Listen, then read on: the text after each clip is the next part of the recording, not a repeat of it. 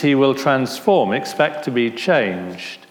And so now, picking up on that, I want to move towards talking about us as the church, which is the body of Christ, being towards the world and towards each other what God in Christ is towards us. So we now become a people of hospitality because that's how God treats us. And it couldn't be otherwise, could it? So I'm going to talk about, I suppose, the gift of the church and the joy of being part of a Christian fellowship. And the passage you've just heard read by Pauline is a classic passage about one of the biggest divisions that the church has ever known, and it was right at the beginning between the Jews, who regarded themselves and had been told that they were the chosen people of God, and their sense that therefore everybody else wasn't chosen, and the extraordinary discovery that there were others who were chosen who didn't fit their understanding of it, who were called Gentiles, or in the old translations were sometimes called Greeks. So you get Paul talking now about there is neither Jew nor Gentile, slave nor free. So class divisions are broken down, male nor female, but all are one in Christ. And so I've got to say a little bit more about how we are welcoming, first of all, to one another. You've heard those words, you are no longer strangers and aliens, but you are citizens with the saints and also members of the household of God, built upon the foundation of the apostles and prophets, with Christ Jesus himself as the cornerstone. And so the first step is about welcoming one another. Now, I know that because I've spent about half my life in countries other than England, a lot of the examples I use are from those other countries. But in this very familiar environment in which you live, there are people who are as strange to you as the Gentiles were to the Jews. Am I right? And I don't know if you notice them. It's very easy to walk around the streets of a town and to think that everybody is the same. And it doesn't take long to discover that there are other groups, many of whom are not represented in the church, but might be, who are so different to you that they might as well be speaking a different language or have a different colored skin because they are that strange. So examples that I use from South Africa or Trinidad, or I might throw in Brazil or somewhere else, are examples that I could use from my own town of Ilkeston in South Derbyshire. And I'll just give you a simple example to get us into this. Ilkeston was an old mill town, an Anglo-Saxon name. It's been there for centuries. And so you've got a lot of these three-story buildings with the top floor, the big windows, so that people could operate the looms in the daylight hours. And we live in a little, on the edge of Ilkeston, in a place called Cotmanhay. Cotmanhay was not a mill town, it was a separate village in the 19th century, and it was a pit village, a mining village. And because the people of Cotmanhay, where we live, were miners, the people of Ilkeston, who were millers, despised them because millers are superior to miners. And that is, you could tell me stories about this area. And who despises who, and who's an outsider and who's an insider. And you could tell me similar stories about the church. I know some churches where the women are outsiders because they're completely silenced. I know churches where the children are the outsiders because they're never given a chance to be at the front, except to tell what happened in Sunday school.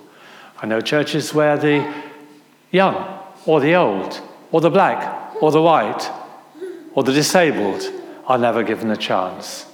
So the starting point for what Paul says about Jews and Gentiles are that before we can be a welcoming people of God to those outside, we need to be a welcoming people of God to those inside.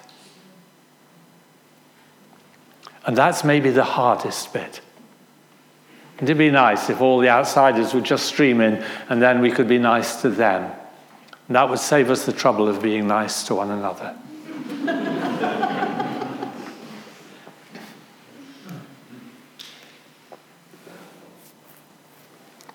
All sorts of stories I could tell you. I'll tell you a couple about how damaging the church can be. I had a little mission church in Trinidad, which was a converted rum shop. Didn't know you could convert buildings, did you? It had been a rum shop, it became a church, but it still had saloon doors. So it made, when anybody came to church late, you heard a bang, bang, bang, bang like that. Which was quite good, really, because it meant that people tended to come on time. And I was in the early stages of a service one day, and the congregation was sitting there, properly dressed, very po-faced, because you mustn't have fun in church. We've said that already. And the doors went bang, bang, bang, bang. So, of course, everybody turned round to look. Now, everybody apart from me was Afro-Caribbean. So everybody was of the same race. I was the only one who was different. Through the door came a big, young, black man who happened to be a Rastafarian. So he had dreadlocks. And they looked at him, and he was a bit noisy. You've noticed the people out there don't seem to have good manners when they come into church. They don't know what to do. And they make noise, and they fidget, and they do all sorts of... the congregation, who were all of a race, all of a class, they probably knew who he was, glared. And he lasted 5 minutes, and he never came back. Never. Maybe he went somewhere else. I pray God so. The second story is from South Africa, where the bishop said to us, never ever take a service using only one language, because there will be people of many languages in the congregation, which was great on the day of Pentecost. But it meant that each time we did the communion prayer, the bit, Lord be with you, lift up your hearts. Yeah. And then there's a lot of spiel that the priest says that ends with, and he took the bread, and on the night he was betrayed, he took the bread, and he broke it, and so on and so forth. Always used two languages.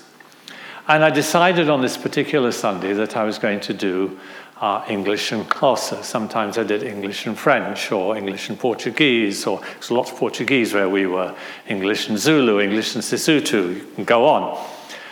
And at the end of the service, someone came and whispered in my ear and told me that there was a woman sitting on the front, and as soon as I switched from English to Xhosa, which is Nelson Mandela's language, she tutted, and she tutted continuously until I switched back to English. So being the kind of person that I am, the next Sunday I did more in Xhosa. Not to make a point, of course. Why was she tutting? Why was she tutting? The words that I was saying were the same words. Now, she was tutting because she didn't understand those words any more than I did. I was parroting them, but I was doing it, I hope, out of respect for the Xhosa people in the congregation. Most of the congregation didn't have English as a first language, but she'd been in that church longer than anybody else, so it was her divine right to have it her way. And as soon as I start to think like that, I cease to be welcoming. This is my space, and if you want to come into my space, you come in on my terms. The trouble is that the Bible tells us, very simply, that this is not my space, it's God's space. And I stand here not by divine right, but by divine permission, terrified, but it's your space as well. And I've got to do with you what God has done with me. And to say, even though you don't speak proper, even because you don't look proper, it's your space as well. And suddenly, life in the church becomes very complicated because it's not all for women, or all for young people, or all for people who like that kind of music, or all for people who are miners, or millers, or. You see, I don't know how many people we are here, 80, 100, whatever. If I were to ask each of us the stories, we would weave a really complex fabric, which is precisely what God wants.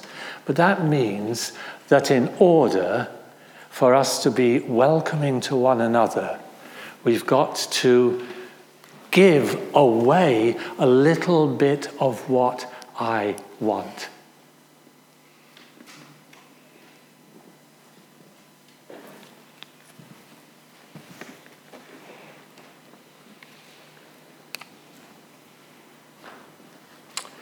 It's also complicated, and I did say this to the men this morning, because I've got to make space for people who don't have the same opinions about the Christian faith as I do.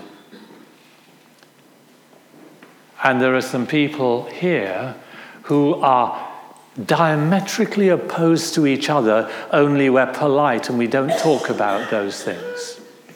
Shall we talk about Brexit? No. Shall we talk about Jeremy Corbyn or Theresa May? Yes.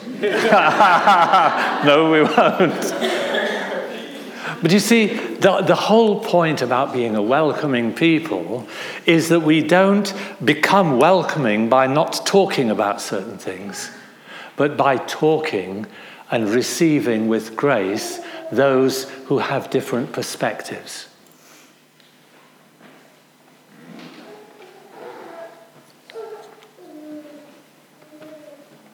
I'm letting it sink in because it's a hard thing. I've also got to make space for people who aren't quite sure what they believe at the moment. I guess that there might be one or two people in this congregation who aren't sure how much of this God stuff they believe at the moment.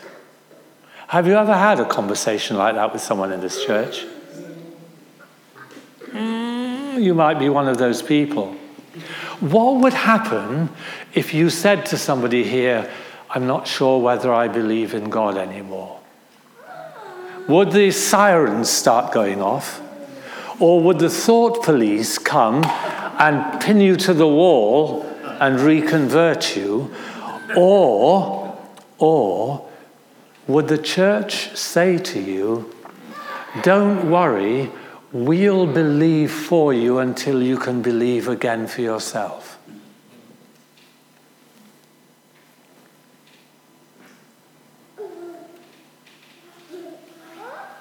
Gosh, wouldn't that be an amazing church where people could express their doubts and their disagreements and know that God's heart was big enough because he said, come, and we've been singing it, and so we say, come as you are, come and worship. Come and sing the words, even the words you're not sure about, because this body of people believes, and so you can be carried along in the river, even if you aren't sure that it's a safe river anymore. But it does mean that I am going to have to be inconvenienced if I'm going to make room for other people. I have resisted the temptation to express my opinions on Brexit, whichever side I might happen to be on. Happy to talk to you when I'm not in the pulpit about it, because it would be so easy, wouldn't it, to think that all the people who voted the other way are complete idiots, because it's obvious what we should have voted. Only why did half the country vote one way and half the country vote the other? Because there's a case to be made out for both. And it ain't that easy. And some of us were so confused that we didn't even vote at all. And it's the same with welcoming one another. The first step to being the welcoming people of God is to be welcoming towards one another. And that means, I'll read you these words that I've got at the end now, and then I'll move on to the second step. Let us all learn to listen without interrupting, to speak without accusing, to share without pretending,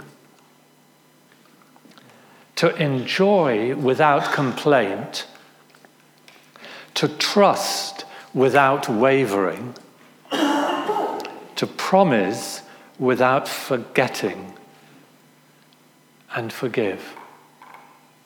Amazing words, aren't they? Gospel words? They're kind of human words, aren't they? Really. I actually found them on a website, quoting a Canadian Muslim. But they apply. And of all the places I long to be welcomed, it's among the people of God. And there have been times when I have gone somewhere, this isn't happening here today, you have been, I'm not just saying this, you have been welcoming, and you've been warm, and you've been responsive. I remember once preaching in a little village in Devon at their harvest festival, and I said to Jill afterwards, felt like there was a great plate glass wall here. And I could have said, Baba Black Sheep, and their body language would have been the same. They received nothing, they gave nothing. I went home, I wasted my time. Well, I hope I didn't. And I remember going to speak to a Christian union at Aston once, and nobody spoke to me afterwards. Not a peep. Not a peep. I was speaking on the fruits of the Spirit, and nobody spoke to me afterwards. So it happens. I've experienced, even as the speaker, nobody spoke to me. Well, maybe I was too big and important for all those students to speak to me, but it's easy to make excuses for myself. I'm shy, so I don't speak to you. You have to come and speak to me. And thank you for those of you who did. Actually, I have to put myself out. And it's going to be complicated talking to you because you and I might not agree. I might not like everything you stand for, but you and I are walking with Jesus together. And one day Jesus will put you right. Or not. I should move on. So I've just said it's complicated and it's costly. I've taken a long time saying it, haven't I? So the second step is about welcoming the stranger in. And one of the things that, when churches are friendly with each other, they can become holy huddles, and that's the next problem. Because you are so friendly. So you see each other and you want to have a whacking conversation. When we went to our first parish in England, in North Devon, Jill came over before me and the kids, because me and the kids were at school. And so she set up home, and they'd been really friendly by letter. I'd had loads of letters saying, we're looking forward to having you, and so on and so forth.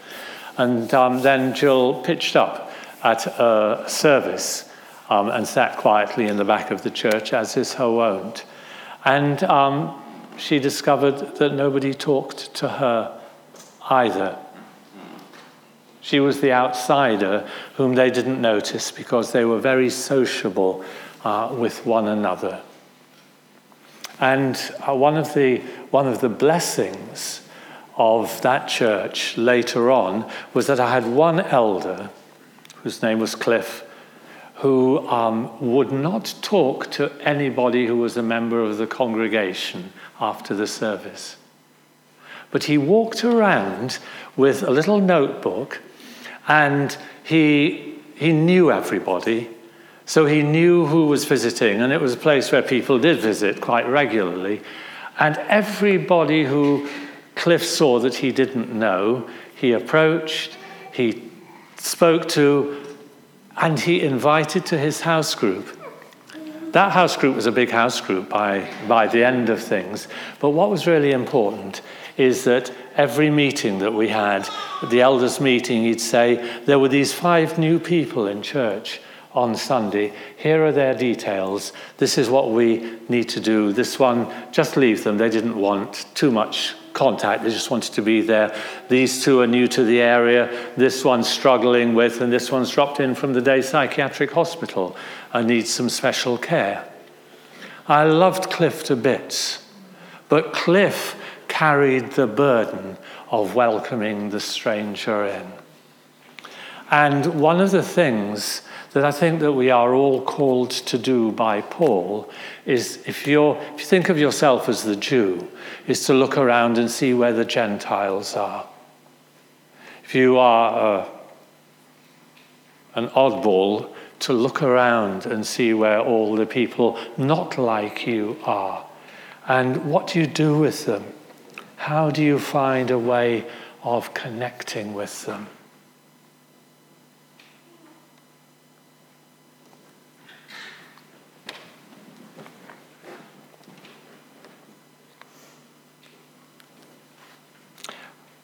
Just before I ask you to talk to each other again about what I've said, there is something going back. I've had a conversation with one of you over coffee about this business of coming home.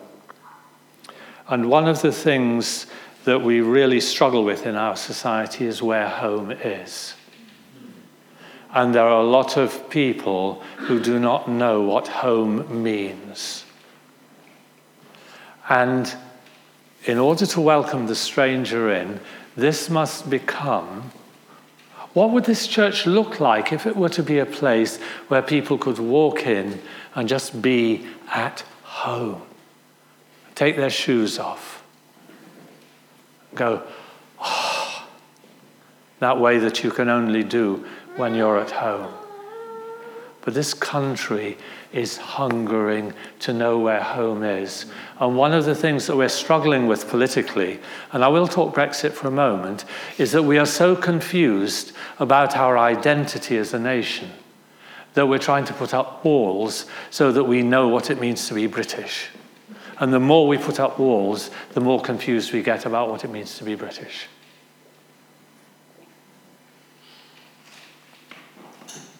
People need to find a home. And of course, Britishness is not going to save you any more than Trinidadianness is going to save me. And here, this is where the kingdom of God is at work. This is where people can discover that there is a home that is bigger than nationality or racial identity or gender confusion or all of the other things that we look to give ourselves identity. Identity is the big crisis of the age. And home is where someone says, I don't care who you are, you belong here. I don't care who you are, you belong here. You've got a Father in heaven, you've got sisters and brothers in Christ, and you've got a Saviour, and we've got endless patience until God's got you sorted, and that'll probably be long after I'm dead. So a church with patience. Talk to each other for a little bit, and again, talk about what you've heard. And if you're tired of talking to the person next to you, find somebody else and talk to them for 5 minutes.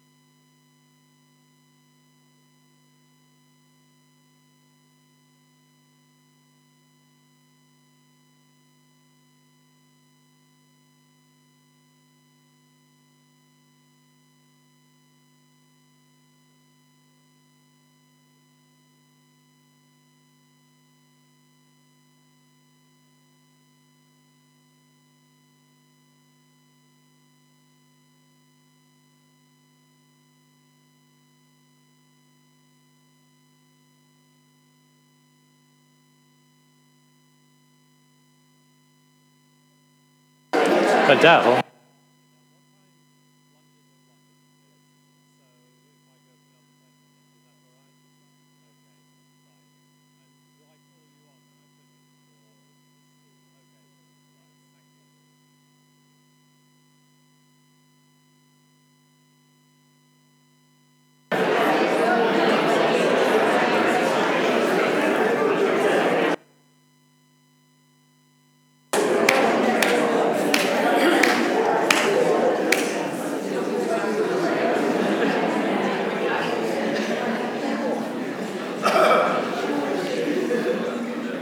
You need to have your throat seen to, don't you? I won't ask you to feedback. If any of you wants to say anything, feel free to do so. Or, I should have said earlier on, feel free to heckle. I love. Yeah, I mean it. Give me time. Oh, you were cranking up to it. Yeah, I know. Yeah. Just keep the tomato, don't waste the food on me. I don't want to give you the impression that being a welcoming people is simply about bringing people in here. Though that is part of it. And I still think that the gathering in of people from the highways and the hedges is a part of the ministry that we have.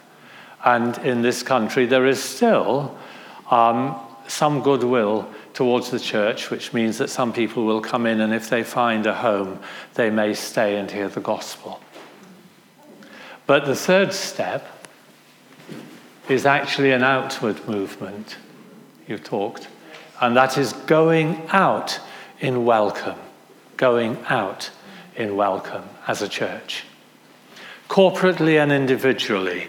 And I'm going to talk more individually because it's not for me to say what Pip and Jim's should be doing in the community, because you are doing, and there's much more, no doubt, that you can and will do in the future. But I don't know the context, and I don't know the vision, and I don't know what God's saying to this church. And I'm not about to write a Revelation-style letter to it. So I will talk individually, but some of the individual things are things that ought to be done corporately. And there are two particular things that I want to say under this heading. Whoops, I didn't write them down here. The first is that we need to be a people, a welcoming people, who make our communities feel at home by painting those communities in kingdom colors. I'll repeat that. We need to make people feel welcome in their own communities by painting those communities in kingdom colors. I'll talk about the street that I live on. Jill just sorted a house for us that we could afford, and we live on an anonymous street in an anonymous place called Cotman Hay in an anonymous part of the East Midlands. We are not the vicar. They know we're retired vicars, but retired vicars don't have a job, so we are nothing. We're just people. So they're waiting to see what people will do. And I don't know what God wants us to do, particularly on that street. Can't go up and down door knocking. The Mormons and the Jehovah's Witnesses do that till we're all tired of it. And it's no use saying to people, I'd like to talk to you about God. I did that in our local pub called the Bunt Pig.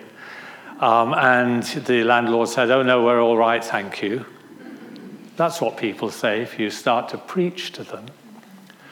But I think, and I'll try this phrase on Jill when I get home, I think that what we're trying to do is to paint our street in kingdom colors.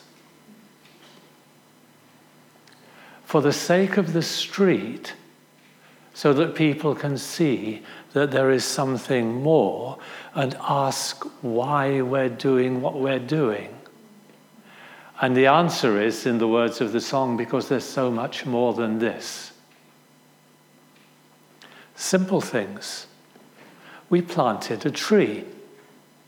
We don't have a wall at the front of our house.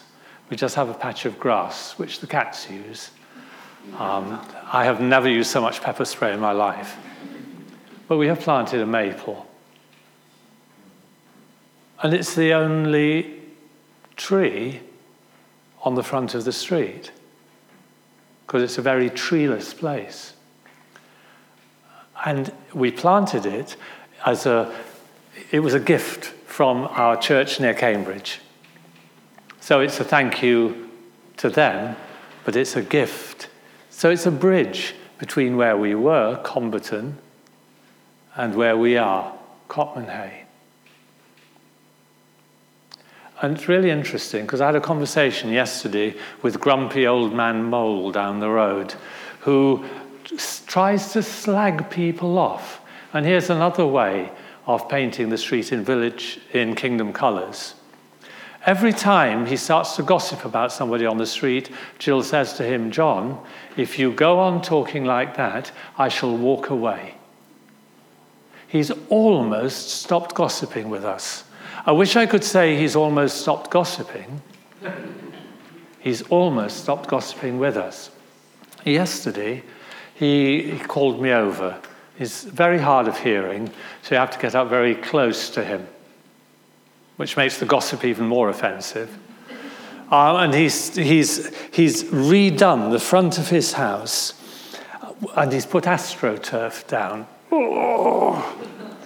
But in the middle, there is a lovely, very expensive stone shape, kind of pattern. And he said, "Don't you think a plant pot would look nice there?" You know where I'm going, don't you? And I said, "Yes, I think it would, John. And I can picture just the pot." And he said, "Well, maybe I should put some flowers." And I said, "Well, I think a tree would look nice in one of those big ceramic pots. And then you could plant bulbs around it, and then you could put winter flowering pansies on top, and so on." He said, "Oh, that's a good idea." He said, "I think I'll be coming to get you to do it for me." Now, that's a very long way from telling him about Jesus. A very, very long way. And I'm not getting my hopes up. But the tone of the conversation in one house on the street is changed just a little bit. Do you get what I mean about painting the street in Kingdom colours? And it's not rocket science, and it doesn't need a theology degree. But it might need some baking fingers sometimes, or some green fingers, or a lending hand. The druggies up the road asked Jill for a pair of pliers when they moved in because they wanted curtain wire cutting. And we're the sort of people that have tools. So we now talk to them. And she calls me my darling every time she walks past. And that makes me feel good.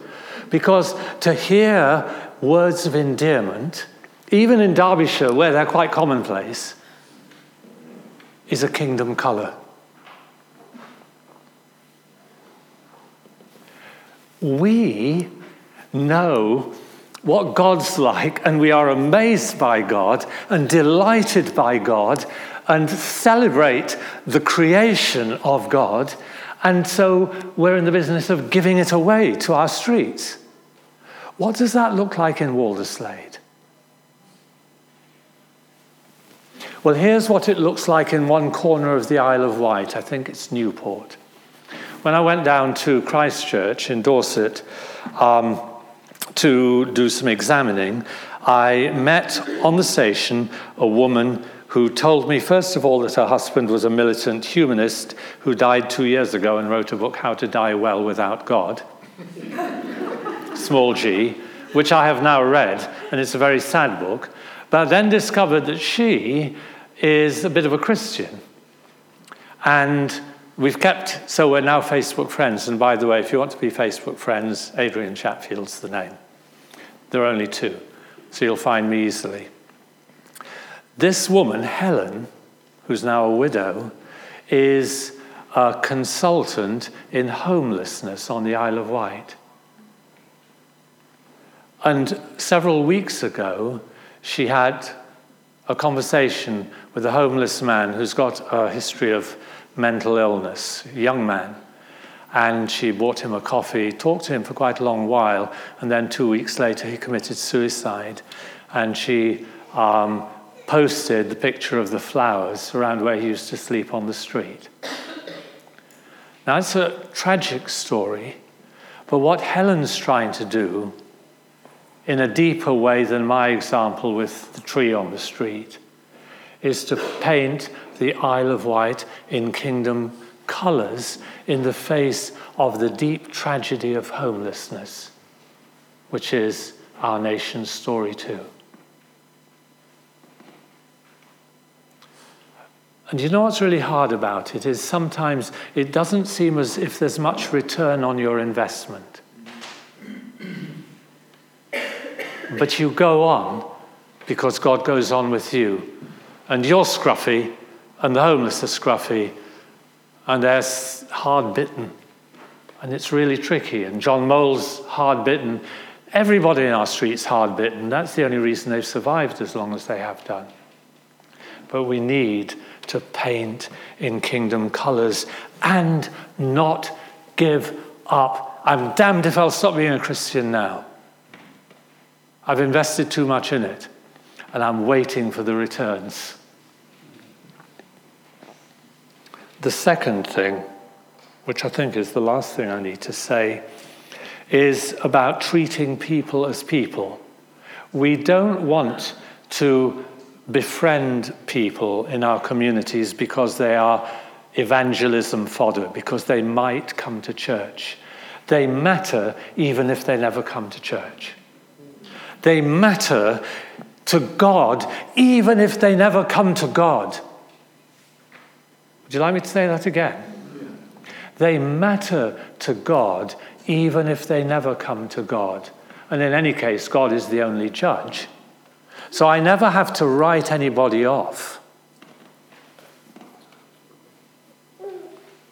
I never have to write anybody off. And so we need to treat people as people and not as evangelism fodder. Because if you treat them nicely so that you can get them to come to Jesus, you've probably already failed in the task. But if you love them for who they are, they will one day start asking why it is that you love them for who they are. And one day somebody might say to you, I wish we had more people like you on our street. Wouldn't it be lovely to hear that? Not because you're posh, not because you're educated, not because you're rich, but because you've got something. You shine. I wish there were more people like you on our street. It would make all the difference. It's not a long step from there to the kingdom of God. And when you think of the Samaritan woman, whom I think I've already mentioned, and Jesus sitting with her, we kind of, because it's written in a particular way, it's all condensed into a very short thing. But you know what Jesus does with her when he sits at the well and he's thirsty, is he treats her as someone worthy of conversation and respect and dignity. Woman, give me water. She's a woman, she's a Samaritan, she's a nobody, and Jesus sees her as someone who can minister to him. And then, of course, they have the conversation, and when they have the conversation, it all comes tumbling out, and it comes tumbling out quite quickly, and then she rushes back home and says, come and see a man who told me everything I ever did, and so on and so forth. But Jesus respects people even when he knows they're going to turn against him. He treated Judas with respect and dignity. And that's more than I would have done.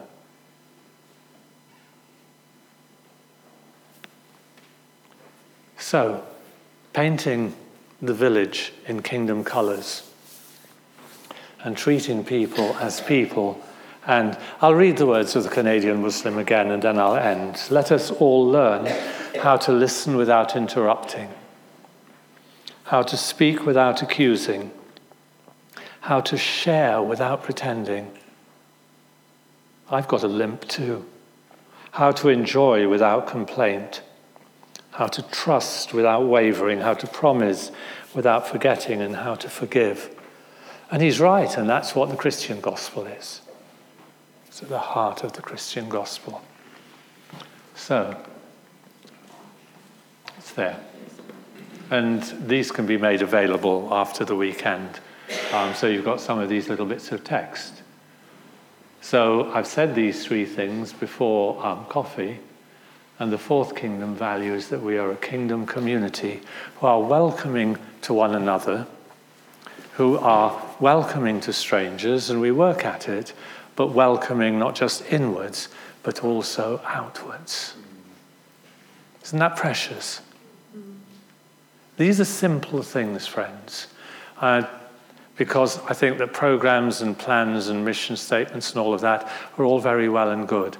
But the simple thing is about being a Christ-like human in the context in which God has placed you, and not thinking, well, if God sent me to South Africa, then ... But actually, God sent me to Walderslade.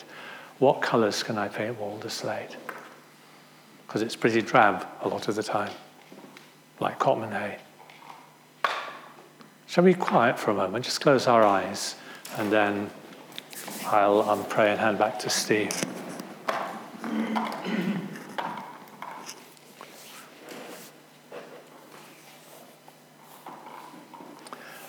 Father, I pray that you'll help us to learn that in your kingdom there is the art of the possible. And that is that I can think of myself as accepted by you, and I can say yes to you in return, and then say, help, change me, because I can't do any of this. But then as you change me and change us, and we become even more of a community, take us, Lord, and help us to do the little things that make the big things possible. I pray all this in Jesus' name. Amen.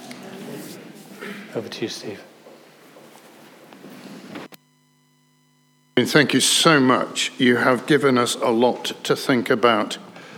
The word fellowship springs to mind.